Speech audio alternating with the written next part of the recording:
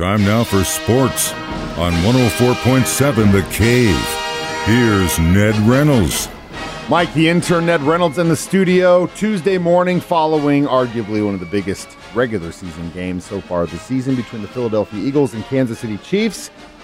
You want me to go first or you want to go first? Please go ahead. I want to. You want me to go first? All right. We'll start with the positives. First positive, I thought we looked incredible as far as our run game. The Philadelphia Eagles' run defense was probably the best in the league. We were able to run the ball against them. That made me feel good. Number two, Chiefs defense held arguably one of the most explosive offenses to a pretty low number. Number three, if I hear one more person across the league say anything about how the refs favor the Kansas City Chiefs, I'm probably going to get an assault charge.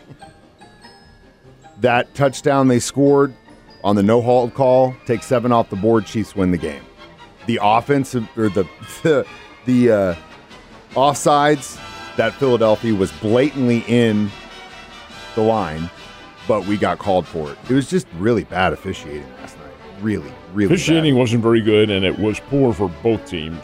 I thought the most atrocious of all was the roughing the passer on Mahomes. That was not roughing the passer. He was running the ball and pulled up. Fletcher Cox has no recourse but to hit him, and he did hit him hard, but it was not roughing. Anyway, that's beside the point. Philadelphia did not win. Kansas City lost it. Kansas City lost this game, and this is something that's going to have to be addressed here. I wish I knew. I wish I was in-depth in football enough to know what the reason for this is, because there has to be a reason. But Kansas City has not scored in the second half of 3 straight games, dating back to the Denver Broncos loss, Miami, a win, but they didn't score in the second half. They just maintained. And last night, Yep. no score in the second half. What is this? Is it a philosophical approach? Is it something wrong with the receivers? Kansas City receivers dropped 5 balls. It's the last latter. night, and they have 26 for the season to lead the league. That is hardly good, but that shouldn't be the reason. Kansas City's a good team. In my opinion, they're better personnel-wise than Philadelphia. Philadelphia is good. Don't get me wrong. They're very good, but they just survived last night. They did not win the game in a steamrolling fashion. Hurts is an interesting quarterback. He's very good. He's so different from Mahomes. Mahomes is a scrambler, but for sheer speed, Hurts is faster. Hurts, when he tucks the ball in, he's running. He's not pulling up at the line of scrimmage and throwing the ball. That's Mahomes. Hurts is going to run with the ball, and he's pretty good at running. You're right about Kansas City's defense. They thwarted Philadelphia time and again. Philadelphia ran, I think, 143 yards was their total offense on the ground. But through the air, hey, Jalen Hurts only attempted 22 passes. That's all. And he was under duress. Mahomes attempted 43, I think it was, and completed 24. That's under 200 yards. What on earth? Well, it's the receivers. Mm-hmm. They just are not holding on to it. That drop by Marquez Valdez-Scantling. Oh, my God, I'm going to tell you a little bit about this. Now, that's a touchdown, folks. These are pro athletes. It's a long pass and not easy to catch, but he had it. He had it in his hands and dropped it. There is a reason why the Green Bay Packers let him go. Free agent, they saw something, and I think maybe the Chiefs did last night. What you can do about it this late in the season, I don't know, but you have to regroup, because I'll tell you what, now, you mark my words, the Chiefs are better than the Las Vegas Raiders. They're better, just a better team. But the Raiders will be ready for them on Sunday. They see Kansas City in a vulnerable position right now, and that isn't good. Kansas City's got to rally. They've got to regroup. They can't take things for granted. They're, 7-3 on the year now. They're in the playoffs. That's not a problem. But where are they going to be in the playoffs? What's their seed going to be? They've got to regroup and play a whole lot better. Yeah, and it really starts with that receiving core. There's too many drop passes. They're not doing Mahomes any favors at all. And, I mean, yeah, you could blame the rain. Yeah, you could blame the weather. But it's a consistent picture that we're seeing week in and week out. I will say Tony did step up and play a lot better last night. But it really has to be a team effort. And I'm not seeing beyond what he was doing and Watson was doing. And even Watson dropped a pass, went right through his hands. Yeah, that one bothers me a little bit here. Justin Watson's a Philadelphia guy. He's from Penn. He's an Ivy Leaguer. He's a monster. He catches everything. I know. And he did not last night, nor did Kelsey. Kelsey did. I'm not going to that rubbish about the girl not being there, but he didn't appear to be in the game. I don't know. The punch out was one of those you got to be prepared for it. But sometimes when he turns, I think everyone in the kingdom has a collective when he turns to do that. Sometimes it's just better to get down. But again, there are so many what ifs, and that's not what the score dictates. We lost. But again, like I said yesterday, and I feel the same way, it's a non-divisional, non-conference loss. It really holds no weight against us in our season. And we saw a lot, at least in my opinion, the Chiefs' defense is the real deal. And arguably better than the offense. Oh, my goodness gracious. Very well yesterday. They shut down any attack that Philadelphia had to have. That's why I'm saying, from a personnel standpoint, Kansas City's the better team. I'll tell you what bothers me, and I'm being facetious when I say this, but this is the second game they played, and Philadelphia wins this one. There may very well be a third game in the Super Bowl. And then what happens? When you have each team having won once, well, I would have preferred Kansas City to win last night because third time's a charm. But we'll see what happens. You know what though? We know all about them, and really it just comes to, I don't know who the receiving coach is, if we got to stick them on these guys' hands or whatever we can do to get them to catch that ball. But, man, just make them carry it around every single day, every minute of every day. Sleep with it. Are you going to be seeing the game in Vegas? Yes, I will be. You better take along some I've got a jersey. Chiefs gear. My guy, I've got a jersey every single day, every single night. I got multiple jersey changes, multiple jersey hats. If you see, don't worry about me. I'll be covered in red and gold the whole time. What I do worry about is the Chiefs, because I'll tell you, the Raiders, as bad as they are, and they are bad, they do have a new coach.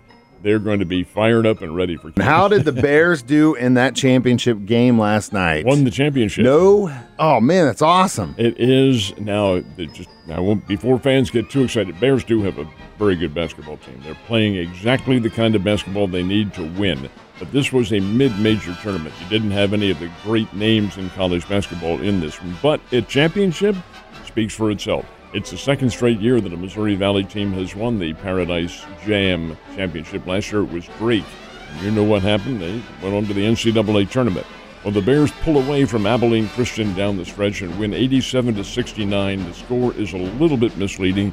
The game was closer than this. Abilene Christian played the Bears very closely until about midway through the second half. The Bears, Mike, shot 57% from the field. Now, much of that came down the stretch when they were pulling away and when Abilene Christian probably cashed it in. But the fact is that the Bears can shoot the ball very well. They out-rebounded this team big, and you got key performances from Alston Mason, who had 21, and N.J. Benson. He's a big kid from over in Illinois. He hauled down 16 rebounds and had 17 points. That's a very, very big deal for him. Bears get a win. They will come home now and play South Carolina State, and that'll be coming up on Saturday afternoon at 1 o'clock. And that's the day on which Danny Moore, who was a star player for the Bears 30 years ago, let's see, it's been 20 or 30. It's more like, I guess, 20 years ago, when the Bears last went to the NCAA tournament. He's going to have his jersey retired on Saturday. The timing, it's a 1 o'clock game. Ohio State and Michigan are playing at that time, too. I hope that doesn't hold down the crowd too much. But be that as it may, the Bears in South Carolina State, 1 o'clock on Saturday afternoon's the next game. Well, hey, it's a lot better than the football Bears did for the state, so we'll see what happens down the road. But anything positive is a good thing in that school right now. The Cardinals made a signing, but not what everyone else is wanting. Is that right? In a sense, that is right. A former Cardinal, former Springfield Cardinal, as a matter of fact. Lance Lynn is now back with the St. Louis Cardinals. He's only 37 years old. 13-11 for both the Chicago White Sox combined. Chicago White Sox, Los Angeles Dodgers last year, and a free agent. Was last with the Cardinals, St. Louis Cardinals, in 2017, came up with them in 2011, and he was a mainstay on their pitching staff for a number of years, and then he was let go as a free agent and so forth and so on. You know the story. But Lance Lynn has rejoined. He signed a one-year contract yesterday. Is this the big name that the Cardinals were looking for? Better not be. They've got to get somebody else in there. But they need revamping of the pitching staff. Everybody knows it, and the Cardinals know it. Can they get something done? There's a long, long way to go. We're not even in December yet, so there will be, and the baseball winter meetings will be coming up next week. So a lot can happen. We'll certainly advise you to stay tuned and see what eventually transpires. Last but not least, the battle for a spot in a bowl game is ongoing, and as we always make a joke about this time of the year, everyone's got a bowl game, including Ned Reynolds, the Ned Bowl. Just don't call it the Ned Memorial Bowl. No. We call it the Ned Bowl. There are, as a matter of fact, Mike, including the 2 in the Bowl Championship Series, there are 43 bowl games. And that includes, of course, the 2 BCS Final Four Series games. Now, eligible teams to be in bowl games have to have 6 wins. That's the minimum you can have. And right now, there are 67 teams that have qualified. They have the numbers. That means there are 15 open spots. And of that 15 open spots, there are 24 teams that have a chance to get into a bowl game. It means money. It's lucrative. Now, not all of the bowls are big ones, but they all do produce a little bit of revenue for the colleges. So this weekend coming up is big. Now, the teams that are already in Alabama, Georgia, Missouri, people like that, are certainly going to be in very lucrative games. I'm anxious to see when the BCS rankings come out tonight where Missouri is. I think they'll remain at number 9. They did win, but they won by the grace of whatever the football gods have, 33-31 over a Florida team that wasn't even ranked, and they won it in the last second of the game. Does that affect their bowl standing? We'll find out tonight when the BCS rankings come in. And I know you'll be here tomorrow to tell me all about it, my man. You have a great day, and I will see you mañana.